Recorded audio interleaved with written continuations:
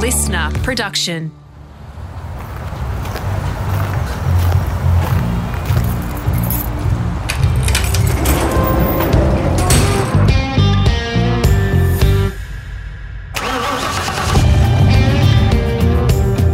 I'm automotive commentator and journalist Greg Rust, and this is Rusty's Garage.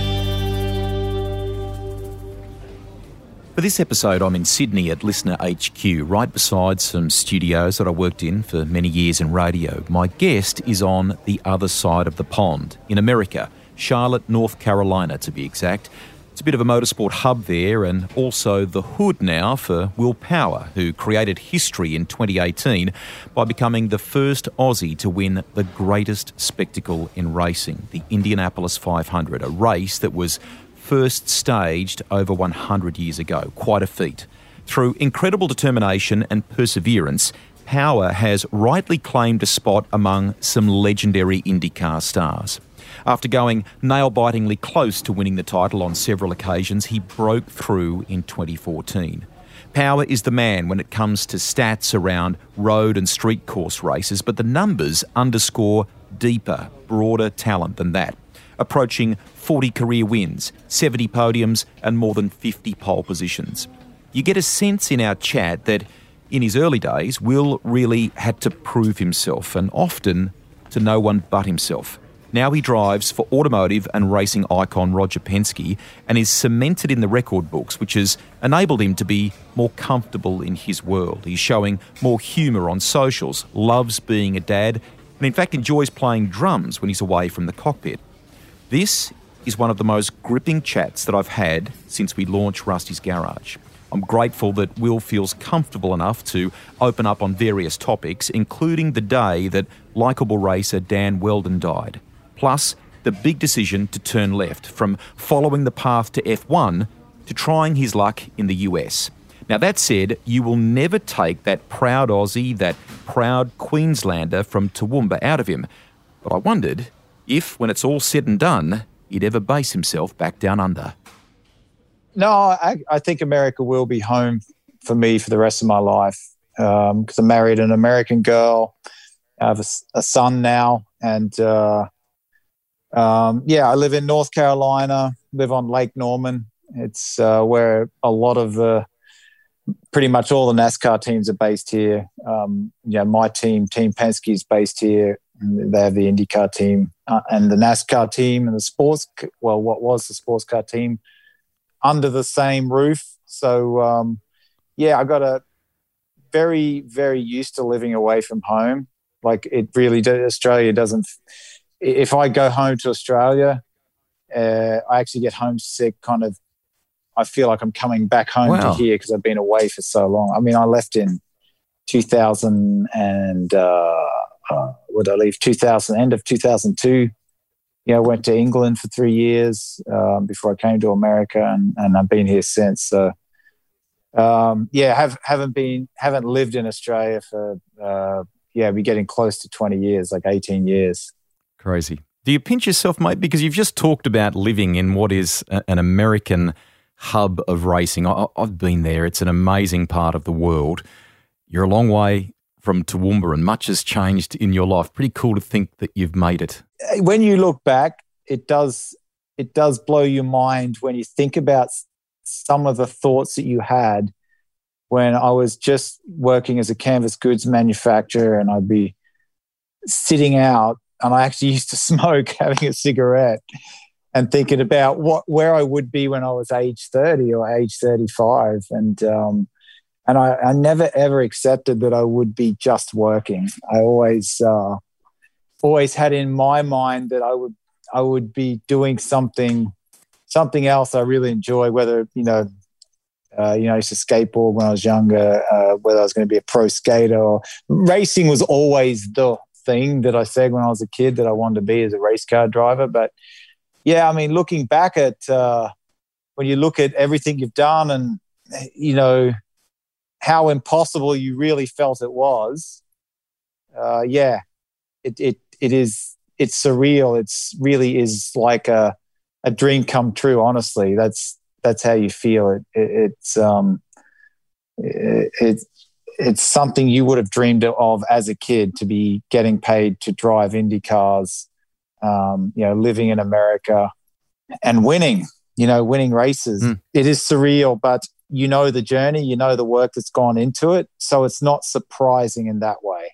The thing that becomes to me really evident is that hard work and persistence and study and homework really pay off. It's, no one's different to anyone else in that respect. They all have something that they can excel at if you just put the work in and are determined.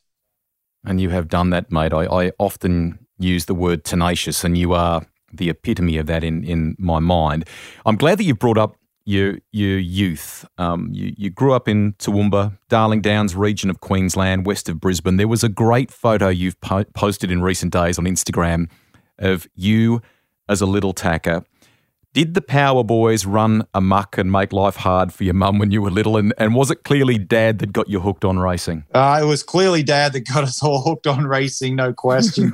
And he had a Formula 2 car at the first house we lived in, and he'd be working on that thing till 11 at night, and then they'd probably get whatever they were doing together, whether it was the engine or whatever change or gear ratios, and they'd start it up, and my mother had come down screaming at him to turn it off. The kids are asleep. We'd all be excited because he started the car up. But so, what was that thing powered by? What was it powered by? It was a Judd Golf 2-liter mega. Yeah, would have had twin Webers on as carbies. So yeah, it was a real racy sounding engine. Like, it would vibrate the floor. I remember that distinctly because the garage is right under our bedroom. And it was just so exciting for us, like, to have a race car in the garage and Dad working on it, and being kind of a part of it, being a bit of a pest, honestly. Like, if anything, my Dad would belt us if anything went missing, because he'd know that the bloody, as he calls, the bloody kids got it. So yeah, I mean, me and the next oldest to me, Nick, we were so into racing.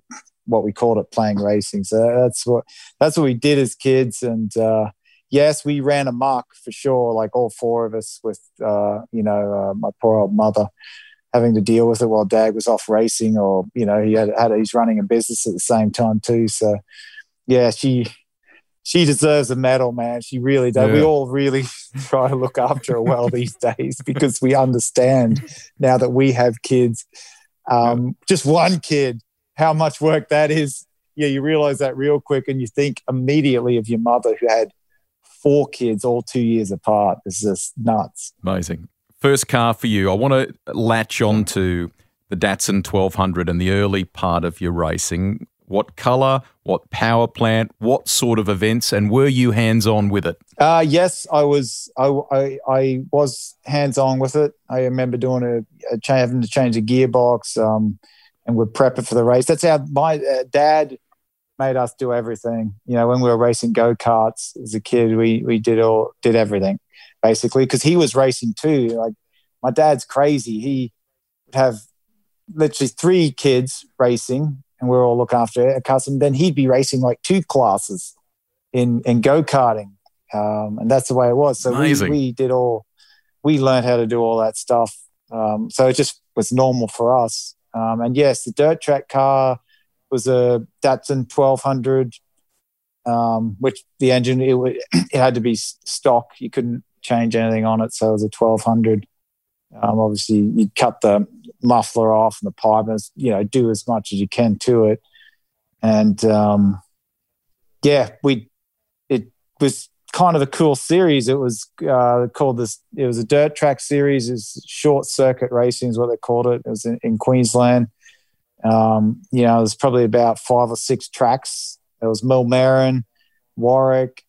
There's one in Toowoomba called Echo Valley. Lee Diffie used to actually commentate there. Yeah. For the motor, I think it was for the motocross. They had a motocross track in it. And then there's the one at Ipswich, which you probably saw when you go to Queensland Raceway. You probably saw that on the left. As you come into the complex there. You've gone past the go-kart track or the drag strip and the go-kart track. The next thing was that dirt track, and that was what I raced in. So it was dirt track road courses And it was great, really a lot of fun.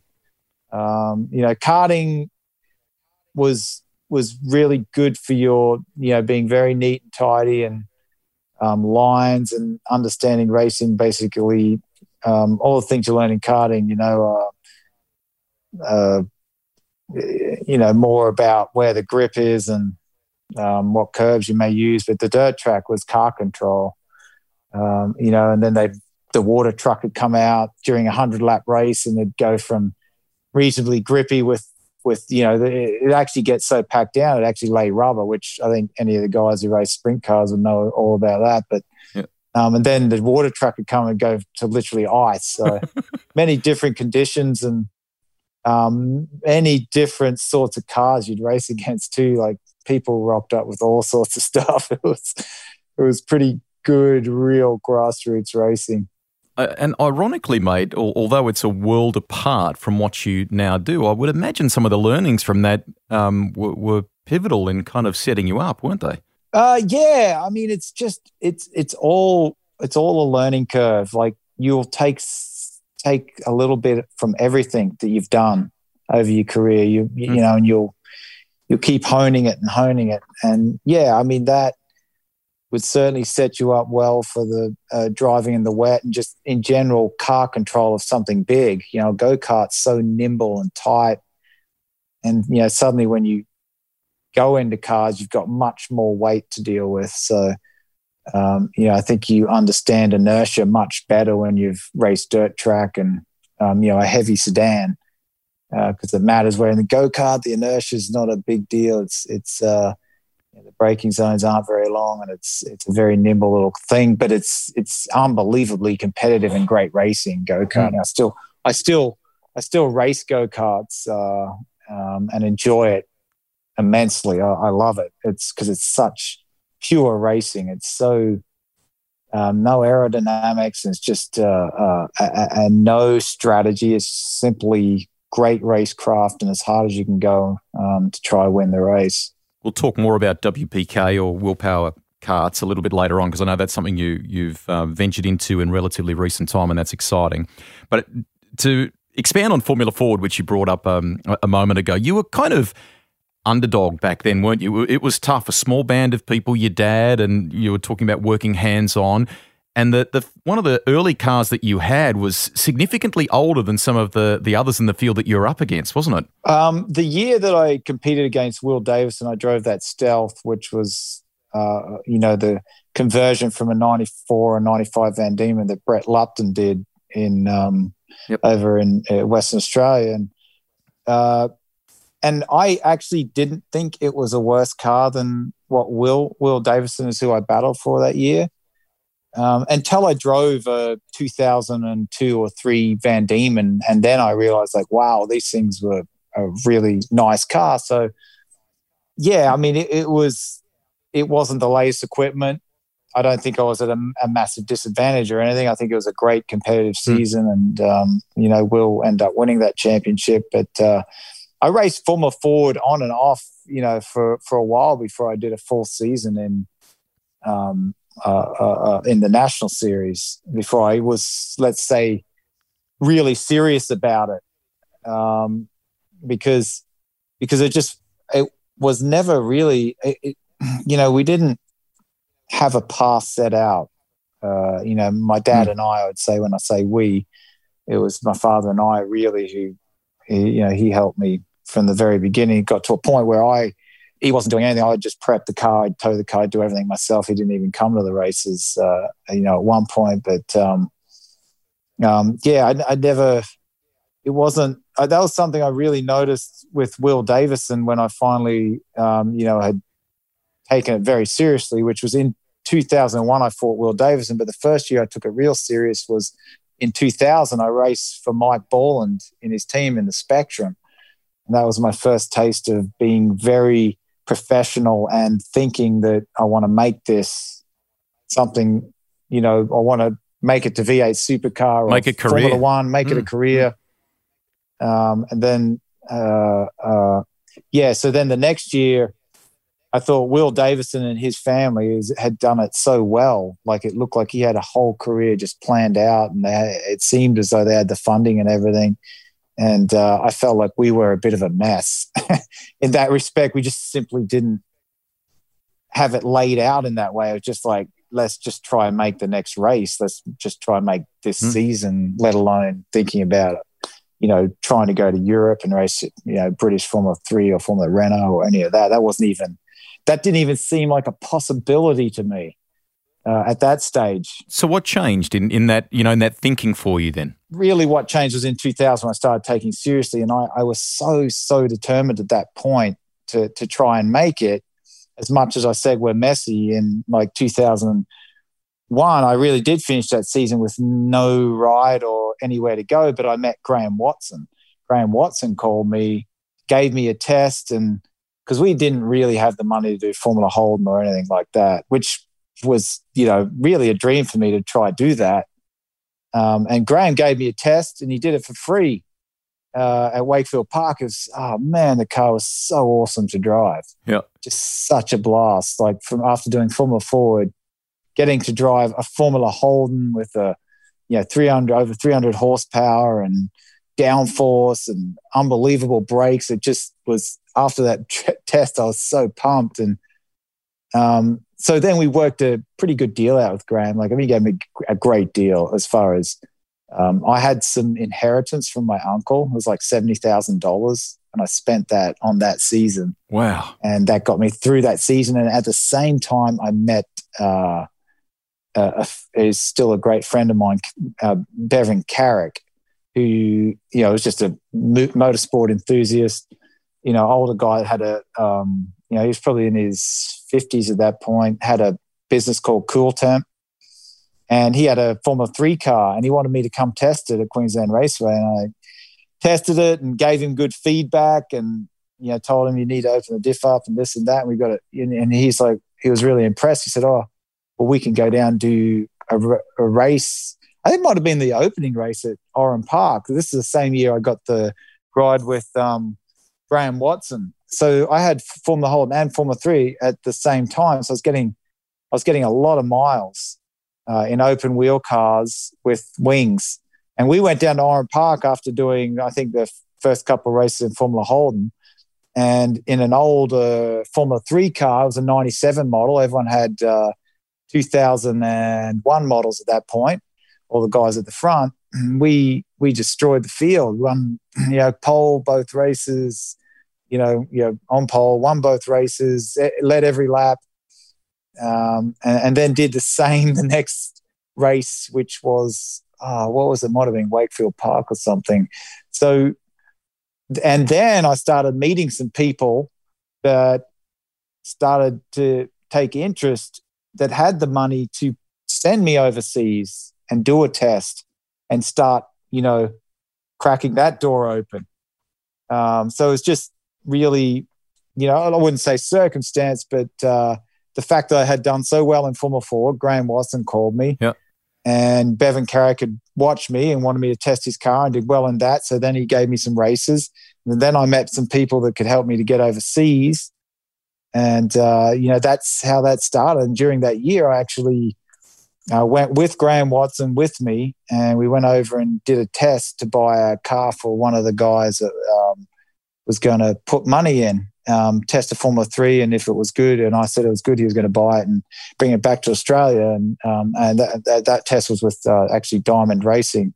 So that was the first taste of driving anything overseas, was at the end of 2002. And were you hooked at this point, mate? Like the dream of potentially Formula One or something like that in Europe must have seemed a bit more of a reality now. And I love the memories you've just shared of both Formula 3 and Formula Holden, because they have revitalised, if you like, down here now, the Australian Drivers' Championship or the Gold Star, which your name is in the record books alongside some of those people. Having done that, mate, was a very cool tick before you made that next step, wasn't it? It was, to win the Gold Star, because my father competed for the Gold Star. So, when you're a kid, that is seemed as a really big deal to me, which it was. And it was the first championship I'd ever won, and it felt it was fantastic. And I had my dad there the day I won it in Winton, and it was just a really cool, a great season. And it's kind of takes me back to my childhood when my brother and I would play racing and talk about racing guys like Graham Watson, because my dad raced Graham Watson, Arthur Abrahams, Peter Glover, Richard Davison, all these guys that are still kind of, because, as you know, when you have a hero as a kid, they remain your hero, this big figure in your mind. So it was really cool to race for Graham Watson and win a championship there at the Gold Star, and meet a lot of the people I used to hear my dad talk about in the paddock when I was a kid. A lot of the guys that Dad would come home and he was talking about this guy and that guy, and you'd see him around the paddock.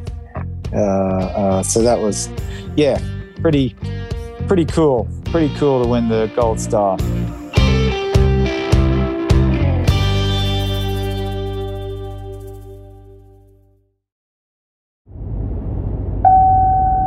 The Gold Star was the third oldest continuously awarded title in Australian motorsport, with only the Australian Grand Prix and the Australian Hill Climb Championship having a longer uninterrupted history. You talked before about going overseas and kind of opening the door for the first time. How big a step was that? How hard was that? And were there moments of massive doubt where you thought this is just not going to pan out? There was always doubt. There just was, because of the situation. But yeah, it was a massive step to just, we did the first test there. I've got to recall how that all worked out. We did the first test, which I did very well in. It's just kind of like a club open day to test on the track, but they had lap times from, previously testing other Formula 3 drivers and guys there. So they knew what was fast, and I was, very quick there. Like, I think I was under the lap record for that short track at Silverstone. I was at Silverstone. So, that got, a couple of guys back in Australia with good money excited. And my dad actually sold, he had a business, Bob Powell Canvas. And behind that business, he had a couple of houses, and he sold those two houses to get $400,000 to fund me. And I felt, a massive kind of pressure and guilt of that, that's like, Dad's savings, like he's, putting a lot on the line for me to succeed. And it's kind of a lot, it is a long shot. It's tough. But anyway, I went over there and we did a deal with Rolt. Everyone had Dalaras. We went with a group that built a Rolt. They called it a Rolt, but it wasn't Ron Toronak. It was, I think someone had bought the rights and then designed a car. And we kind of went that way because Nelson Piquet Jr. at the time had been running it in Brazil and done reasonably well. And they were saying, well, he's probably going to run it, which he didn't. He came over and ran a Dallara. So we were the only Rolt in the field. And first race qualified like 28th out of 30, I reckon, or something like that, just nowhere. And that went on for, I want to say we did 6 races like that. And then literally, I think we ran out of money, or said we're not wasting any more of our money on this. It's a waste of time. So I did a really good deal with Fortec. I went around to a few different teams. At that time, you could race Formula 3, which was the open class, and they actually had in the field B class, which was year-old cars. So I even talked to a couple of those teams, but that would have been just a total waste of time. So I went to Fortec and did a good deal with those guys, and got like the rest of the season testing, I think I remember it was like £100,000, which was a really good deal at the time. Yeah. And so that like my first race, I think I qualified 5th straight away, like right on the pace, as quick as my teammate. And then was competitive. I think I finished on the podium and went very well for the second half of the last group of those races. and got a lot of testing and time. And then the next year I ended up with Alan Docking, which was a single car team. And honestly, that was probably not the best situation. It was, you're racing against like Carlin, who had 4 cars, and Fortec had 2 cars, and some big teams. And we did well. Like I qualified in the front row often and was running at the front often, but it was not ideal not having a teammate in that situation. It was really at the end of that season, which was 2004. I was done. I was like, yep. The only kind of good thing about that season was I was going to get a test at the end of the year, no matter what, with Minardi in F1, myself and Will Davison. So the next part of that story is, so I finished that season with nothing and really certainly had no money to do anything. I actually went into debt with Alan Docking to get that season. Wow. Signed a contract with him that I would pay him back. And I had that F1 test coming up, and I thought, well, it'd be pretty smart to spend, I think I had to get $4,000 to do a test in F3000 at the track. I'd be testing the Minardi, and that was with a team called Draco, which was a really good team in F3000. And they were testing 4 drivers that day. They didn't really know who I was and thought I was a bit of a disaster because I was trying to call them to get directions when I organised that test. And I'm like, look at the map. He goes, can you see this? And I was like, can you see this name? I said, I cannot see it. I'm like searching on this map that I got from the rent car place. And I'm like, the guy must have thought I was an idiot. And then after he hung up, I turned it over. It's like, oh, it's a 2-sided map. So the map was on the back. And I was like, and he even said it at some point. He goes, you're a complete, after the test, you're like a real disaster. But anyway, I did the test, and they were testing 4 drivers, including me that day. I don't know what number I was when I went in, but I mean, I was a second quicker than all the guys, and they were the guys. I was just there to learn the track. That's all I wanted to do. I wasn't really thinking of anything else but learn the track for the Formula One test. And they're like amazed at the speed. They really were, because the 3 other drivers I was testing were for that seat, for which F3000 was becoming World Series by Renault the next year.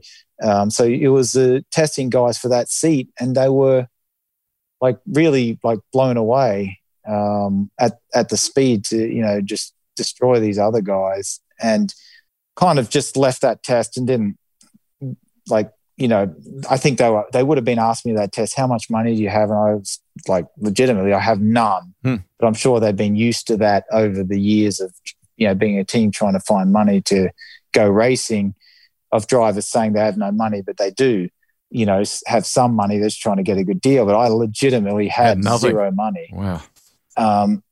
And so I was running out of my visa. I did the Minardi test, and they actually even got feedback from that. That Will Davison and myself were really quick. We were as quick as the guy in the Minardi that had been testing for the last day. Like, we got in there and got to their pace. So kind of like, who are these 2 Australian guys able to, like, and I tell you, some of that speed would have been from Will and I desperately trying to be faster than each other, like desperately. Yeah.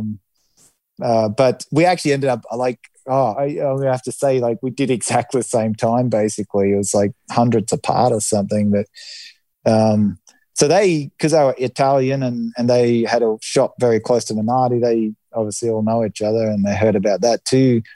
So I was back in England, and I think they called me and said, well, there's another test at Paul Ricard. It's with the new, Renault car. Yeah. And I said, I can't do it. I have no money.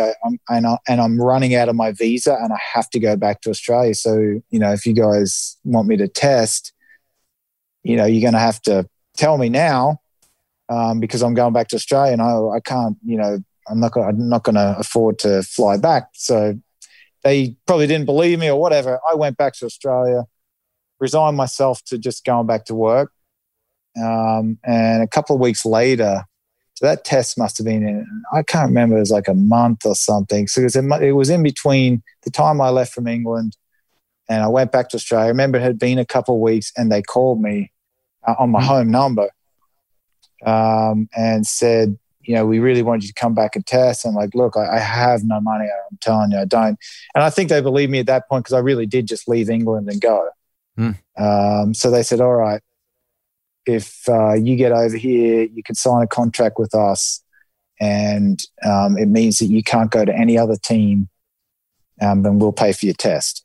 Mega. So we went there and they were testing other drivers that day too. And I think I was P2, Robert Kubica was P1. I think Alvaro Parente was there, like a lot of good drivers. So I was right up there and with minimal time, like, these other teams had drivers that had already signed. So they got the full 2 days of testing. I just got a portion of 1 day. And once again, they were very impressed. And then it was just, it was very tough because what I needed to find for that was 250, like to do a season in that series was 600,000 euros. And they said, we'll do a deal for you for 200 or was it 200, 250. And then I was dealing with some guys and said, that were promising the money but didn't have it. So it was there was a bit of tension between myself and Draco, the team, because they wanted to, get a deal done and be sure that I was good for the money. And it just kept dragging on and on and on. And we somewhat had a bit of a falling out. But I still had a contract with those guys because I tested them. And it would be £20,000, if I remember correctly, to get out of that contract. In the meantime, my girlfriend back in England, Kerry Fenwick, who was working for Mark Webber. Was kind of upset that I wouldn't be coming back. And I think Anne Neal and Mark said, why don't you call Carlin? They've got they're starting a Formula World Series by Renault team. Just call them. She's like, we got no money. And then they kind of said, well, we'll back you, and for the first half of the season. And then, you do well enough, we can just find the money. So that's how that all started. I love it. So I didn't talk to Draco again. Like I kind of just, like they knew I had a contract with them and they really wanted me as a driver, I know, but they were tough to get on, somewhat playing games. And so I just turned up to, I think the first test again was, might have been Barcelona. I turned up to Barcelona with Carlin and was P1, like legitimately P1 of the whole field. And they were there testing. I remember Johnny Reed from New Zealand was there testing with Draco. So then obviously the legal proceedings started after they saw that because I had a contract with them. And it was leading up. So we did all the testing with Carlin and I was, very quick all the way through. I had a great engineer, Daniela Rossi, still around.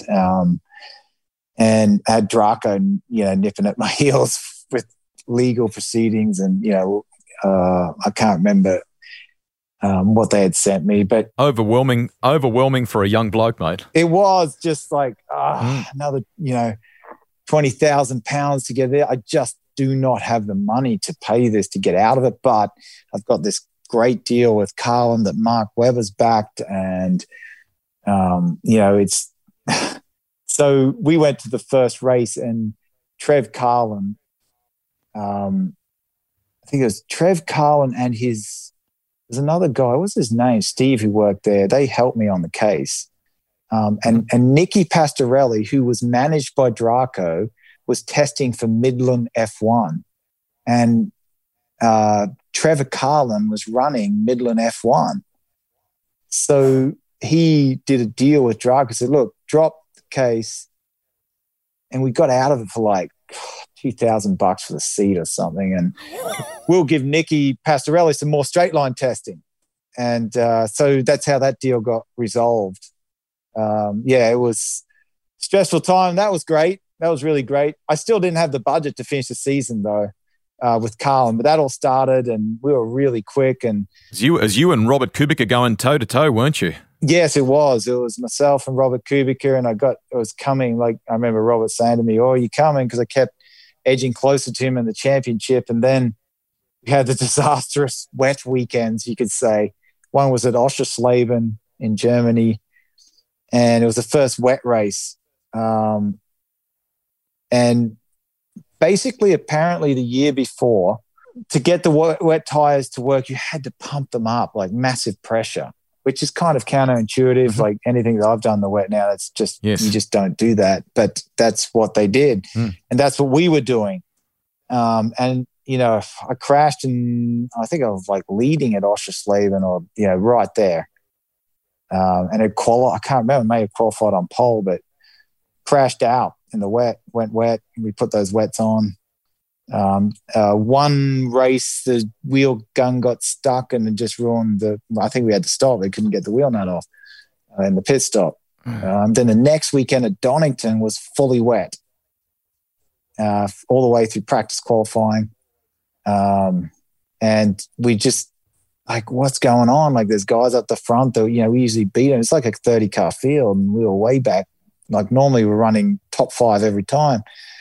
And Andy Zuber, who was my teammate, I think, I can't remember if Trev was there, but he said, just let the bloody tires down. Because I remember asking my engineer, are you sure that we should be running, you know, what I think it was like 30 PSI on these bloody tires? Oof. Are you sure? And he's like, yes, that's how you had to run them. He even called Adrian Burgess, who had been running. He called Adrian Burgess, who was at Spa, working for Jordan F1, I believe, and said, what about these wet? You know, you double check. Yeah, and Adrian, I think, had been running those cars, you know, a couple of years before. So he's like, yeah, that's what you got to run.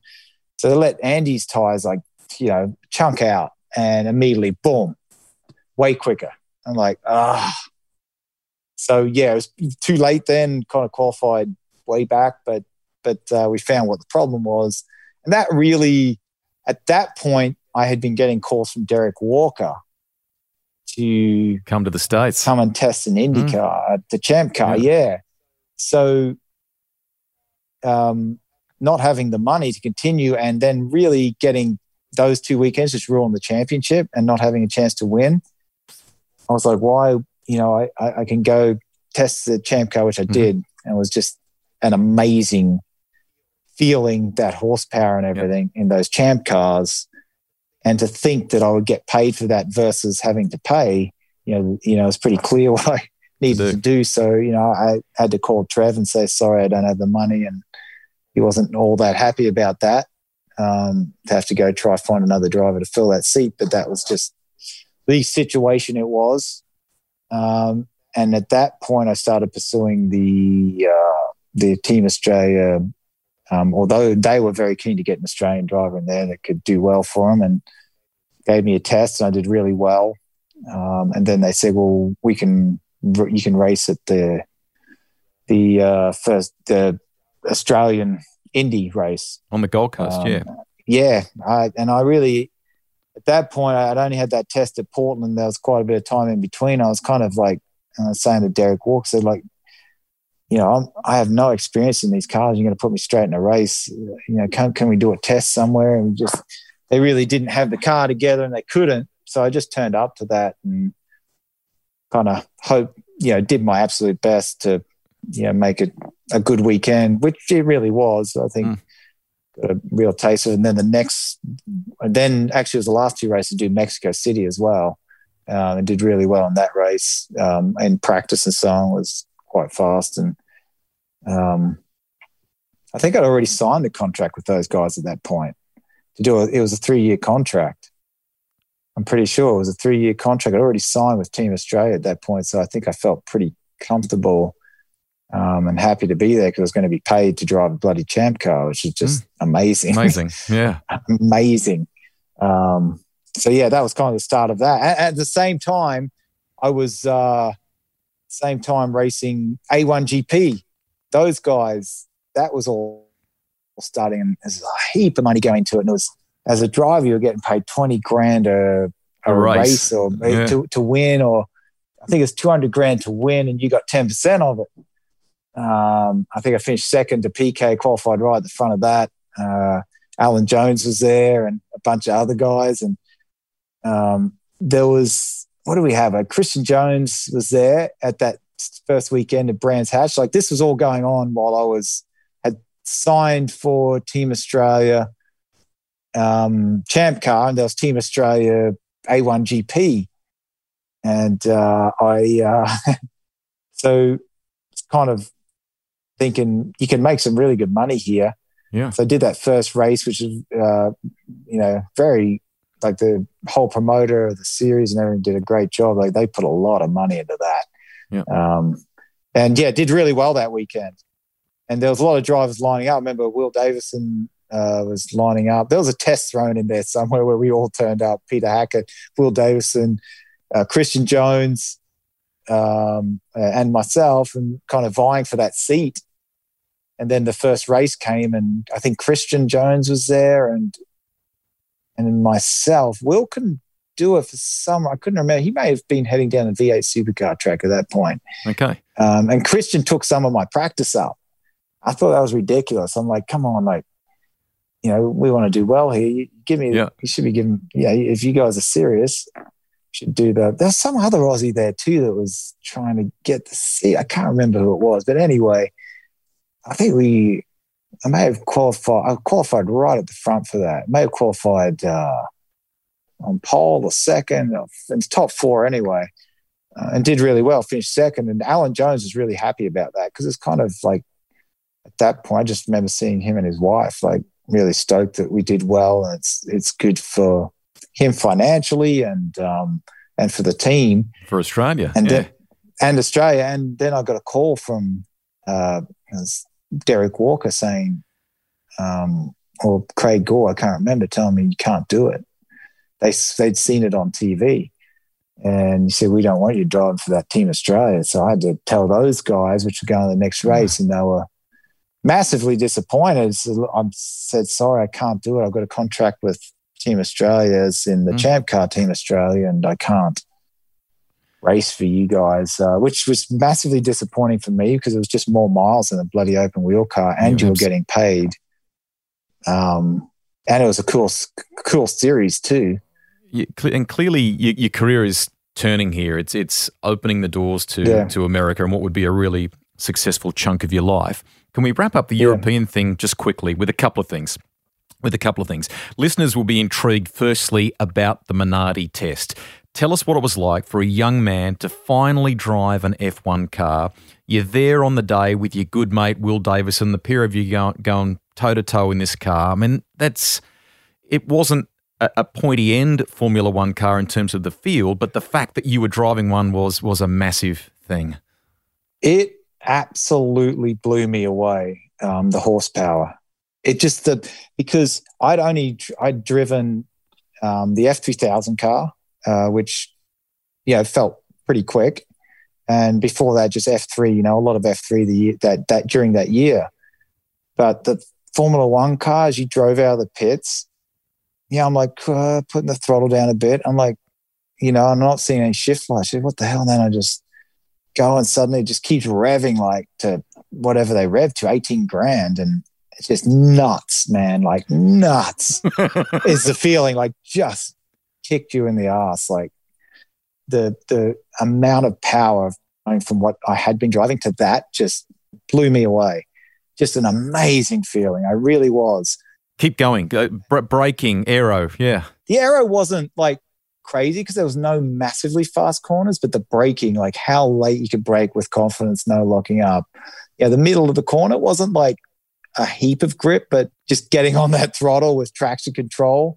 And I actually thought to myself, like, how could you even drive this thing without traction control? Like, I couldn't imagine like trying to drive it without traction control because it was naturally aspirated 850 horsepower in something that weighed, what would you say, 600 kilos. Crazy. I mean, just insane. It was amazing. It really was. The braking, the acceleration though, the acceleration through all those gears. I remember doing that test that I said with Carlin after that, just felt like nothing. like after you did that, everything felt so slow.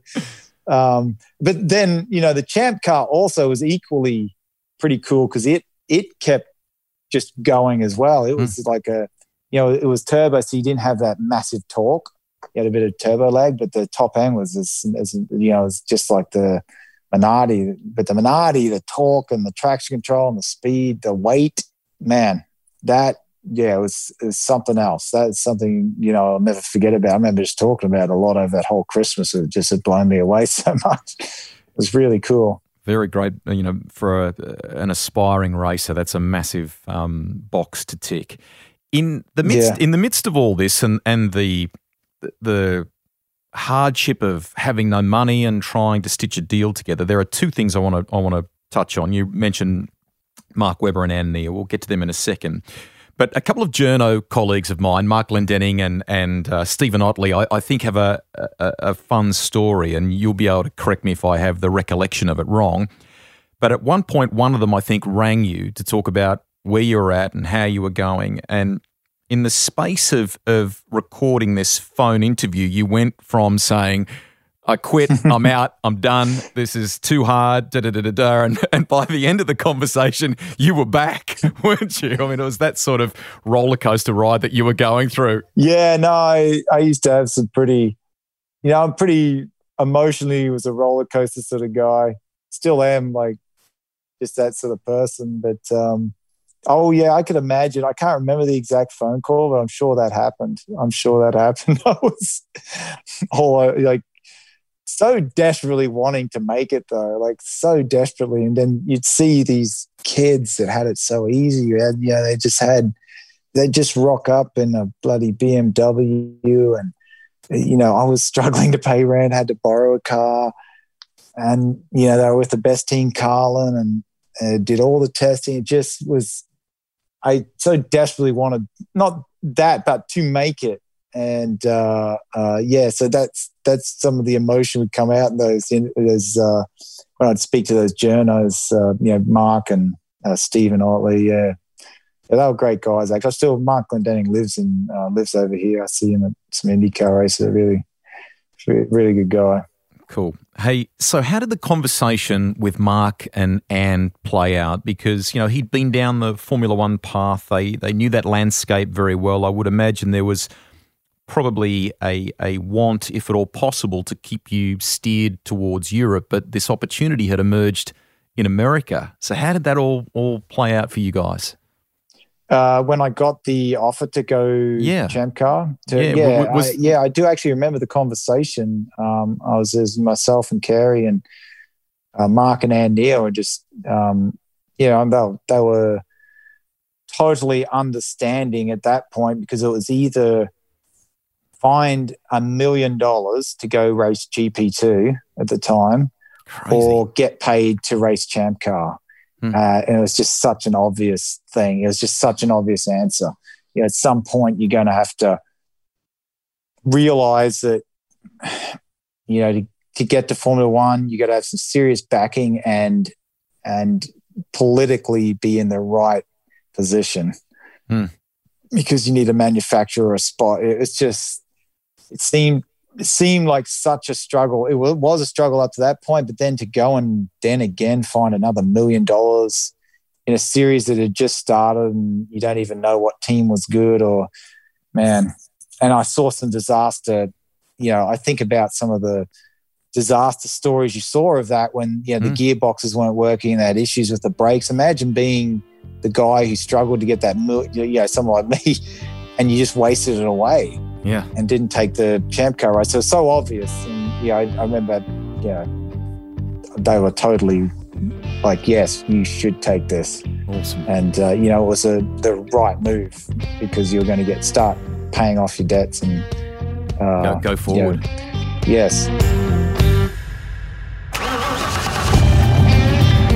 That's the end of part one of my podcast with Indy 500 winner Will Power. If you're driving and you've got time now, hit the gas on part two. It's in the Rusty's Garage library, ready to be fired up whenever you are.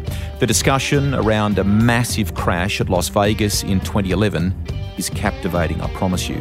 plus breaking through after going so close to winning the IndyCar title, and finally getting to drink that winner's milk at Indianapolis, the first Aussie in the race's 100-year history to do it. And he puts you in the driver's seat to understand why going round in circles is way harder than most in the general public realise.